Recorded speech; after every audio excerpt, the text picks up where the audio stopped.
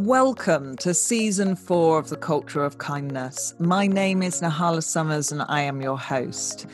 A culture of kindness is based on the idea that by bringing kindness into leadership, we reduce stress, anxiety, make happier workplaces, and in turn improve the bottom line for any organisation or institution. It is a book, leadership program, accreditation, and of course, this wonderful podcast. Kindness has been my life's work since I founded the social movement for kindness back in 2012 called Sunshine People. And it has kept me interested on what people have to say on the complexities of kindness ever since. The guest lineup is exceptional, from politicians to social media influencers, best-selling authors to BBC presenters, an eclectic mix of people who all have completely different views on kindness, how we get it, and where the world is currently at. If you enjoy this episode, then please do show your support for kindness by subscribing to the podcast, leave a 5-star review, or simply invest in the book, aptly named A Culture of Kindness, available on Amazon. Thanks so much. I hope you enjoy. Christine, thank you so much for coming on A Culture of Kindness podcast season 4. I'm incredibly grateful to be chatting to you today for so many different reasons, but we're obviously going to talk about Tough Girls and you featuring on that and why you featured on that. We are fellow tough girls together, but also some really interesting pieces of work that you're doing around leadership. And yeah, I'm really excited to speak to you. I guess first of all, though, maybe you could just share a little bit about yourself and the things that make you happy. Thank you so much for inviting me on the show, Nala. It's such a pleasure to meet you. I'm delighted to be here and to have a chat with you. So for our listeners, I guess I'll give you a bit of background as you requested. So I'm based in Singapore. I've been based in Singapore for the last 15 years. I originally came to run the marketing for Nike here. So always my life was connected to sports. Growing up, I grew up in the Philippines. So my mother's Filipina, my father's French and Swiss. But I grew up most of my early years in the Philippines. And as I started through life, sports had always been a huge part of that. So played a lot of different sports. Basketball is huge in the Philippines. I played football or soccer, as the Americans call it. And then had the opportunity to travel and live and work in many parts around the world. Starting out with university in Japan and then went off to work in the United States, where I joined Nike for the first time and also spent time in Europe. So that's a little bit of me in a nutshell. That's amazing. What are the things that really make you happy? So there's quite a few things, but as you can probably imagine, adventure, travel, being around nature makes me so happy. One of our last expeditions when we were in Mongolia a couple of years ago, and when we arrived in a beautiful clearing, we were so blown away by the beauty of nature that we all started crying after a long day of trekking. I mean, nature really gives me strength and makes me happy in so many ways. And of course, another big part of my happiness is my family. I have 4 children and a loving husband. I'm very lucky. So I'm very grateful for my family around me. They're all here in Singapore at the moment. So, wonderful. Part of my happiness. Let's talk a little bit about, why you were featured on Tough Girls, but the expeditions that you are leading, right? And the things that you've been doing over the recent years. I'd love to hear a little bit more about that. So I interviewed on the Tough Girl podcast a few years ago, and I believe the conversation was centered around my first NGO called Women on a Mission. So Women on a Mission started about 8 years ago. I co-founded it with 2 other partners, wonderful ladies called Valerie Buffy and Karine Moj, who are dear friends and who are very adventurous in spirit and in mind as well, just like me. And so we've been doing that, across many countries, taking all-female teams to different parts of the world, all the way from the Arctic Circle down to the Antarctic, Mongolia, Himalayas. And all these expeditions have been to raise awareness and funds for vulnerable women. Now, about 3.5 years ago, I set up a second NGO called Her Planet Earth on a similar model to Women on a Mission, also taking all-female teams on challenging expeditions. But the focus is much more on the environment, and it is to raise awareness and funds for underprivileged women who are affected by climate change. Because if you look at the research around the world and you look at where climate change is affecting people, it affects a lot of poor people, and especially women who are working in agricultural roles in Asia in particular. So we direct our fundraising and our awareness building to support these women. Wow, that's fascinating. How did you discover these challenges? So, you're obviously helping and supporting, but where did it come from? Why did you suddenly, because I wouldn't necessarily know, and I'm sure there are many listeners that wouldn't know that people were affected by the environmental, and particularly women. And yeah, how did you find out about this? The idea of taking on physical challenges to raise funds is not new. No. We didn't, we didn't reinvent the wheel in some ways. Actually, the first time I heard about it was through one of my partners, because she had been volunteering with a charity based in the UK called Women for Women International, who you may have heard about. It's been around for many, many years and supports women survivors of war. And they had organized a fundraising trip for some of their supporters to trek to Everest Base Camp. That was many years ago, maybe about 13, 14 years ago. And it was led by a British mountaineer who had summited Everest. So my partner, Valerie, had been on that trip and had been so inspired by this beautiful trip, and they had raised a lot of money. And so when I met her in Singapore and she had decided to climb all the way to the summit of Everest, because she's very athletic, and she decided that was what she wanted to do at that point in her life. Then she said, listen, why don't we, once she succeeded, she came back down to Singapore. She had moved to Singapore then. And she said, why don't we get a group of friends and do something similar and support Women for Women International out of Singapore? So the idea didn't really come from us. As you know, many people do marathons to raise funds for different charities. We just created a bit of a story around it, created more branding. My background is, I've been, as I mentioned, working for Nike in marketing and communication. So anything I do, I like to try to raise awareness. And I really did put my marketing hat on very early on. And we came out with a logo. We did some social media. We got written up in the press. We had a uniform, we had team uniform. And it kind of grew that way and started being part of our story. We were women on a mission. The first press release I wrote was Women on a Mission to Reach Higher Ground, which was a play on words for our first trek to Everest Base Camp, on obviously trying to reach a higher ideal to some extent. And so it kind of grew that way, and we started getting messages from women around the world saying, I heard about your trip. I heard you raised $100,000 for this charity. How can I join? When is the next trek? And before you knew it, we really had this demand, not just in Singapore, but in many parts of the world, for women to join our expeditions. And they are life-changing expeditions. They're tough expeditions that are well-planned. We work with many different tour operators around the world, but they are designed to be challenging, but also transformational in many ways. Do you think on the impact to the women that attended, that came with you on some of these expeditions for Women on a Mission and Her Planet, do you think there was an impact on the women that took part in that? I do believe so. I mean, I'm very much in touch with most of them still today. I have all the WhatsApp groups for all my different treks, Siberia, Kenya, Greenland. We keep in touch. There's a real sisterhood that bonds us when you take on a challenging trek like that. People greet each other for their birthdays or share, an article that comes up about Kenya or Greenland. So a lot of them have told me that they gained new confidence in themselves vis-a-vis, their colleagues, their family, their children. Some of them have young kids, some of them have older kids, because we take women from 22 to 60, of all backgrounds. I've had CEOs, I've had artists, I've had pilots, I've had stay-at-home moms.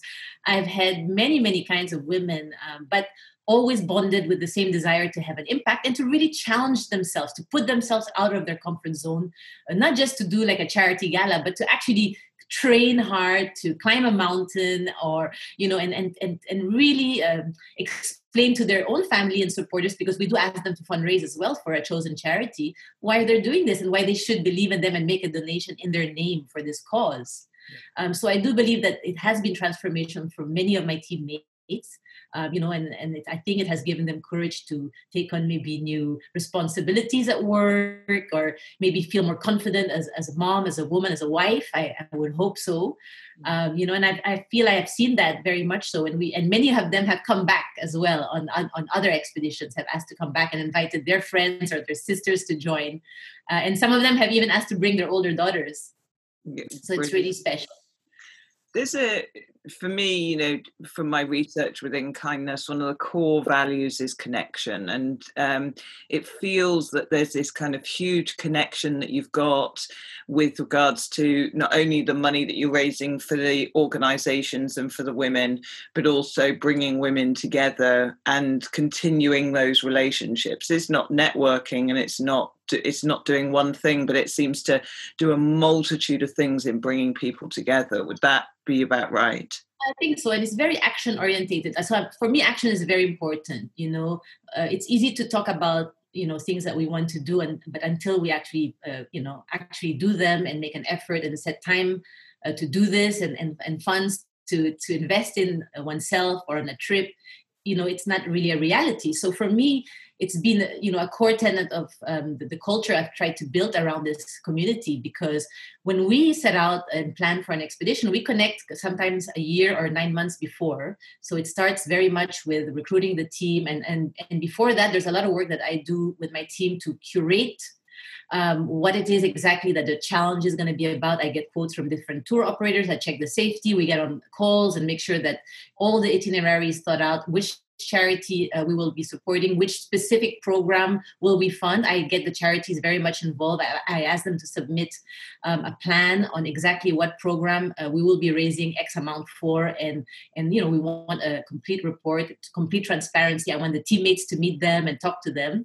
So then the recruitment starts, the team recruitment starts. Obviously I've become I've done more experience on also selecting the type of teammates I want, because it is by invitation in many ways, and even though I do take on women that I've never met before, I do talk to them and interview them and try to understand their motivation to join, because once they're in, it's really, we get really close. We get to know each other so well. And then there is a whole preparation that goes into physical training. The equipment is very important. The fundraising, how do we approach the fundraising? We as I said, we set up WhatsApp groups. We communicate on email. There's a whole plan around either sometimes planning an event locally, a fundraising event before the expedition, usually one after as well. Who's going to take care of what? What are the filming equipment that anybody wants to bring? There's many different skill sets. So I also have them take a personality test to better understand how they prefer to receive information, if there are changes in the itinerary or in the weather, as there always are, which are the teammates that I need to keep in mind that need to be maybe more prepared for those changes. There's a lot of personality type that bubbles to the surface when people are tired and uncomfortable and things don't go as planned, as often they don't. Yeah. So there's a lot of work that goes around that. And as you said, after that, of course, we stay in touch. We plan events, we edit films, we share pictures, we write articles. I encourage all my teammates to blog and reach out to any journalists they can to talk about what we've done, but why we've done it, especially. Yeah. No, you touched on a really important point that I bring up all the time. Kindness, when we look into organizations, often we don't take the time to really understand each other. We just go to work, right? And doing personality profiling, understanding who a person is, I think, isn't just something that we should do on expeditions, but is something that we should do within workplaces on a regular and revolving basis, because often we can work with people and not really know who somebody is. And it does make such a huge difference. And I think, you're testament there to the success of your challenge. I've learned along the years, it maybe wasn't so smooth at the beginning, but you do inevitably learn, like the way I created a golden rule. I created a golden rule because I realized that we needed to put that front and center. And of course, that includes being kind to each other and respectful and respecting the local culture, and that we're not going to raise our voices to anyone. And, and if there are changes in the itinerary that need to be done because of safety or whatever reason, that we move as a team, that we don't leave anybody behind. And all these things have come with a bit of experience. But I realize that even though I don't make them sign it, I make sure they acknowledge that they've read it and that they are on board with these rules before we even set out. It's so important. It's you are literally describing the whole theory of a culture of kindness, because I talk about the foundations of the house. I mean, it just works. The foundations of the house are ultimately the rules that you decide. How are we going to interact? What are we going to do? What's the behaviors? Perfect example. We're not going to raise our voices in these areas. We're going to be respectful. We are respectful of the cultures that we are moving into. Grateful. Just hugely important, right? It's so easy for someone to get carried away and be emotional about something and raise their voice or get upset about something. But actually, because you've already put in the rule, that's planted the seed in someone's mind. And they go, no, I'm not going to do that. I need to have a conversation with someone and just take. What I realized was that even though, it is an informal group, because they are all volunteers, right? And I do set the tone as a leader in terms of, the kind of behavior I encourage and what I expect. But there had to be something in addition to that. There had to be, as you say, the foundations, the rules had to be laid out in a, of course, it's a very positive way. It's not, nothing is obliged, but it's very clear that they're important and that we need to be on board with that. But because, as you say, you can lead by example, you can set the tone, for your team, etc. But I think both makes it even stronger, so that there's no excuse. Everybody really knows what the culture of the team needs to be and how we need to act. And interact with each other and with other people, because we are a team when we move, but we also have to make sure that all these rules are understood early on. Yeah, absolutely. While we're talking about leadership, your latest blog talks about leadership needs to be empowering and advancing others now more than ever. I'm really interested in ultimately the blog post and talking about that and talking about that ideal, but also the end part where you say now more than ever, which I always find fascinating, because I always go, yes, we need it now more than ever. But then I think, if I look at the past and I look at the future, do we need it more now than ever? Or have we always needed it? Or, all of that. I find it ever so interesting because I use the term often too. So, let's have a chat about that. Well, I mean, you're right. I mean, we've always needed it. We've always needed more kindness in the world, more kindness to each other. But obviously my blog is because of the timing of what's happening with the pandemic as well, and that has made all of us reflect, I'm sure, in so many different ways. And for me, that has also a foot as a consultant working with different companies. I really see that there's a necessity. And what I really realized is that a lot of my charity partners during this pandemic, I did touch base with them and, on Zoom calls during the lockdowns, and how are you guys? How are you doing? And I realized how vulnerable they are.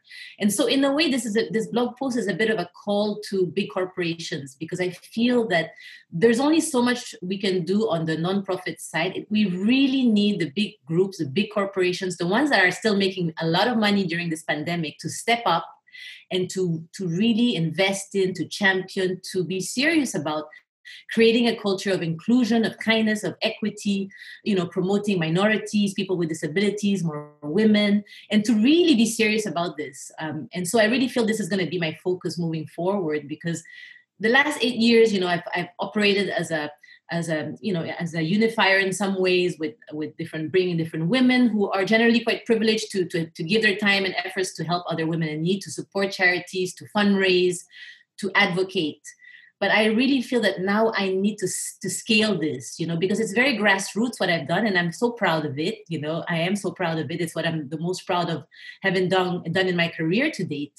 Yeah. But I do feel that I need to use this experience to speak up more and to involve bigger groups that have the means to really make changes in policy in their company, who can influence governments because they can, the big corporations can, and work in partnership with the nonprofit sector. And hopefully I can be a bridge a little bit in that way. So I'm actually looking to see if I can do more consultancy in this area, and especially given the fact that I can't really travel at the moment. So I'm really looking into that. And that was kind of a reflection of where I found myself, after 8 years of doing this. I really reflected on this and all the learnings. There've been so many learnings. I've learned a lot about myself. I've learned about the kind of leader I am, which is very much a caring leader, which is very much, almost motherly in some ways. I care for my team deeply. I want them to feel safe and to feel open to chat, to share any questions. There's no stupid questions in our group. Everybody can bring their full self. That's what I want. And so, yes, I'm still learning a lot, but I do feel I'm at this point in my life where there needs to be a next step. And I think that's the direction. So this blog was very much a reflection of my thinking in terms of where I want to put my energy moving forward. Yeah, absolutely. It is, I love the idea that kind of big corporations do need to start thinking about this, because there's the leveling out of wealth in many ways. And that doesn't mean that I believe, well, because you're wealthy, you have to give to others. But, we do need to do something. There's a responsibility, isn't there, really? If you have £10 billion organisation making that kind of money, there's a responsibility to support those that are around you, really. Absolutely. Because you impact their whole family too. You impact their whole family. And, I've had these discussions with some of the corporations actually in the last few weeks, because I have been kind of reaching out to see where I could probably support. And I'm encouraged by the fact that they are aware of this. I think the pandemic has woken up a lot of people, and they realize, especially with the work from home situation, that employees' families come into the fold as well of the corporation, because colleagues can see what's going on at home. They're aware of if things are not going well at home, much more than before. And I do feel that more and more, not just HR people, but senior managers feel responsible for their team in that sense, which is really encouraging. Mm-hmm. So here we're talking about things like domestic abuse, which has really gone up during the pandemic. And a lot of companies are realizing they don't have policies in place for that. But hey, the employee is working from home. So what happens at home does influence them, does impact them. And they need to have a point of view about this. Yeah. What is the policy? What is the policy when this happens? How do we support the employee in a safe way?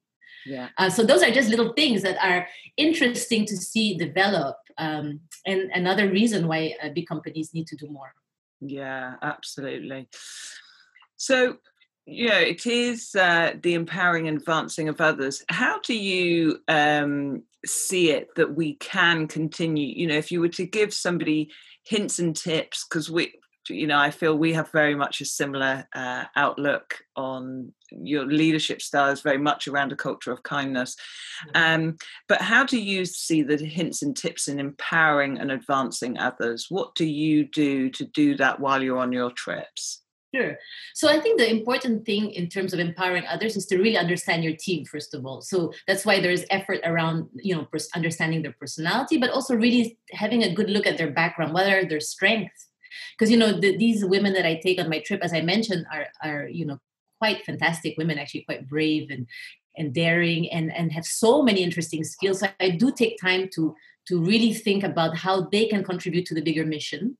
And think about, okay, well, this person, not just on paper, she's a banker, she does this, she knows how to do this, but also what are her strengths when we're in a group together. So being attentive to, who are the people that make up your team, what are their strengths, because it really is the leader's role to make them have that moment. Because some of them might be more extroverted, some of them might be more introverted, but unless you give them that airtime, sometimes they won't feel necessarily wanting to step forward. And so I think that's really important to look at the stable of stallions that you have on your team, really, which is really exciting when you're a team leader, and to say, okay, well, look at this is a privileged position, because you're here to lead the team, to take care of them, but how else can you involve them? How else can you give them responsibility? Because I think ultimately everybody is a leader and has a potential to be a leader.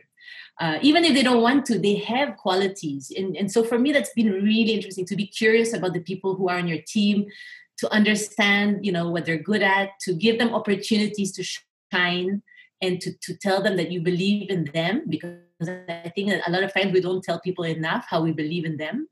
And it's really magical. You see them like, wow, really, you think that? And they do shine. They step up, and I'm sure you've experienced that in your life. I have experienced that where bosses have believed in me very young and given me opportunities to succeed. And I'm very grateful for that. So I try to do that. So I think there's a lot of work that can be done around reflecting on your team's gifts and skills. And then just trying to be also, very honest about your strengths and your own weaknesses, which is not always easy to do, and say, hey, well, I'm not that good at this, but, actually you're very good at this. Why don't you help me with this? And being okay with that. And I think sometimes that comes with a little bit more maturity and experience. I certainly wasn't like that early on when I had, some managerial roles early in my career. I have to admit, that this has come with me being more confident as well and a bit older. But we can all learn to do that better. And just caring for them, because I think it's magical when the team feels you care deeply for them, not just because they're on your team and you need them to do a job, but actually care for them. I think they excel. So there's a whole host of things, as I'm sure you're very aware, that leaders need to do, and it really has to come from the heart. And in terms of trying to encourage a positive culture, a constructive culture, and to be successful as an organization or a team. Yeah, absolutely. Is it something that you see within Singapore as being, having strong leadership, and how has COVID affected that, I guess? And is it something that you really see within Nike, that there's that growth within leadership of understanding each other more, and the effect of COVID on that? So I think, definitely different organizations have such different cultures. What I saw at Nike was very informal type of culture, but quite competitive. There were a lot of people who had sports backgrounds, but not all, obviously. But generally, it was quite a flat kind of hierarchy, and in the sense that it was very much about merit. People had to speak up and do work hard, do well. In that way, it was quite competitive. But in general, it wasn't a very formal culture. When I was a consultant for 5 years with the Singapore government here, of course, I saw a very different kind of culture. There were a lot of ex-ministers and ex-generals and people that I, interacted with. So it was much more formal. It took more time to build relationships because people were a bit more formal. Mm-hmm. So that was interesting for me to learn, because that's not necessarily my natural way of behaving in the corporate environment. But of course, I'm flexible. I've worked in different markets, including Japan and France and all that. So it was interesting for me to adjust as well. I think COVID-19 has really brought out interesting traits of leadership, and some have really failed miserably, as we've seen in politics around the world, and some have done so well. Including one of my favorites, Jacinda Ardern from New Zealand. I'm a huge fan of hers. I just listened to a podcast about her actually recently, and she's just fabulous in her empathy for others, in her openness, and her humanity. And she's very real in the sense that she's very aware of her own kind of weaknesses and strength. And it's so refreshing to see, I have to say. This pandemic has been so interesting to see the many different leadership styles, even in corporations. I saw an interview on TV with the global CEO of the Hilton hotels. And the hotel business has, it has been catastrophic for them. But the way he spoke, and really putting the care of his employees very much at the center of his speech and his conversation, he came across, like a deeply empathetic leader. And it was very nice to see, even though he's probably going through the hardest moment of his career, to be honest. Yeah. And as you said, there are some companies that are doing very well during the pandemic. A lot of the tech companies have been doing very well, making a lot of money. So it's interesting to see how they take this opportunity, because some of them have actually benefited from the fact that we're needing more technology. The numbers of their sales have gone through the roof. And to see what do they do with that. As you say, they're making a lot of money. Are they really investing in their employees? Are they really trying to give back to the community? Are they trying to do more for the planet? The hope is, of course, that they do. and we hope to see more of that, obviously. Yeah, yeah. We talked a little bit offline about my latest challenge, and actually Hilton was a supporter of that Oh, I'd challenge. love to It's hear really about that. I'd love interesting to you hear about brought it up. Yeah. So I went 5,000 miles on an elliptigo bike, which is a stand-up bike that has no seat effectively. So it's like a cross trainer on wheels. And I went through every city in the UK. It Wonderful. wasn't meant to be UK, it was meant to be Europe, and everything. The challenge changed many times to adapt I'm to sure. the rules and make sure that people were safe. And originally I had support crew to start for about 10 days, 2 weeks, and then I went out on my own because a number of different reasons it was easier to do that. And Hilton stepped in and said that they would, where I was in cities and places, that they had a hotel that they would put me up. Oh, how nice. How It, wonderful. I mean, and you talk about the culture there. The culture within Hilton is quite incredible. There was this sense of supporting, even in the midst of COVID, hotels Yes. being shut down, there was still this, we're going to try and keep you on the road.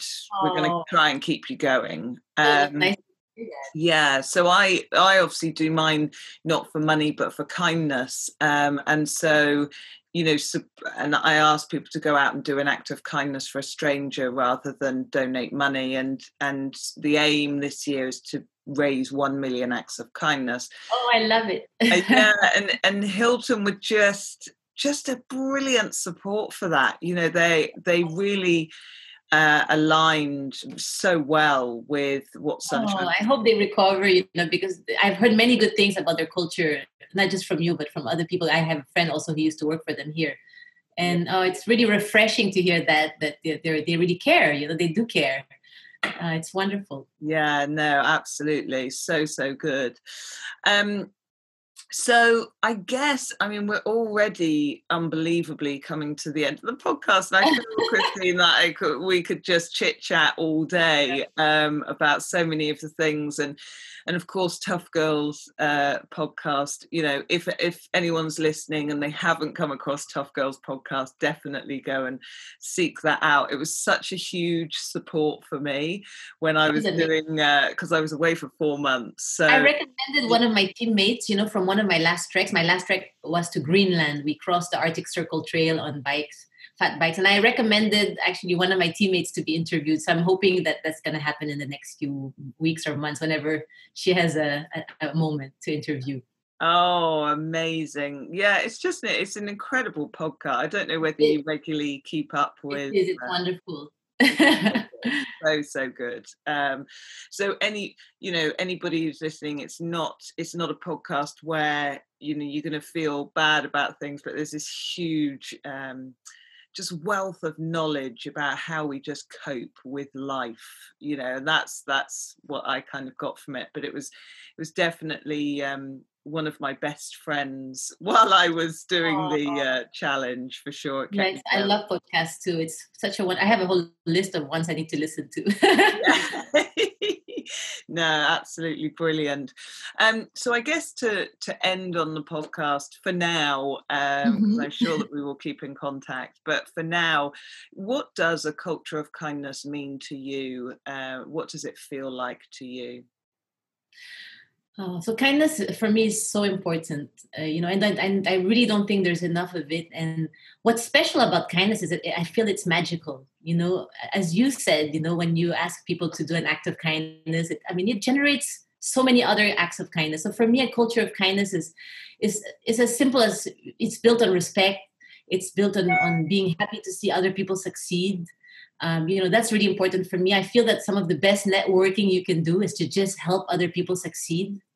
And I try to do that in little ways. It's not, even if it's just helping a friend try to get a job, or getting on a phone call. And yes, a couple of days ago, I got asked by a friend to have a chat with a girlfriend of hers who just got divorced, because I'm happily remarried. So a lot of people do open up to me and say, "Hey, Christine, can you talk to my friend? And can you tell her how you survived the experience?" And it took some time, but at the end of the call, I felt I had done a good deed, and I thought, hopefully I gave her some encouragement, and I just think that kindness is just something that gives so much back to you. You do it just because of the pleasure, you don't do it because you're looking for something else. But in a funny way, it brings so much back. It opens so many doors. I've seen it in my life so many times.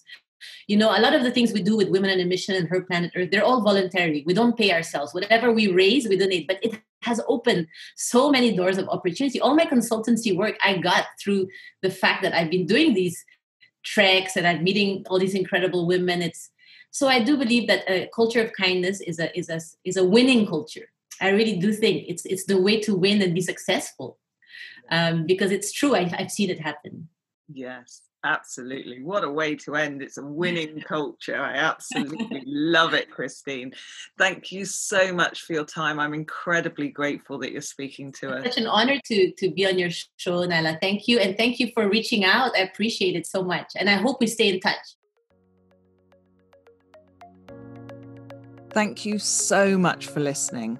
If you have loved this episode, please do share it with others. Pop on and give a lovely review, but mostly take forwards into your life something that can change someone else's. We are looking for the elusive happiness, and kindness is the action that can get us there.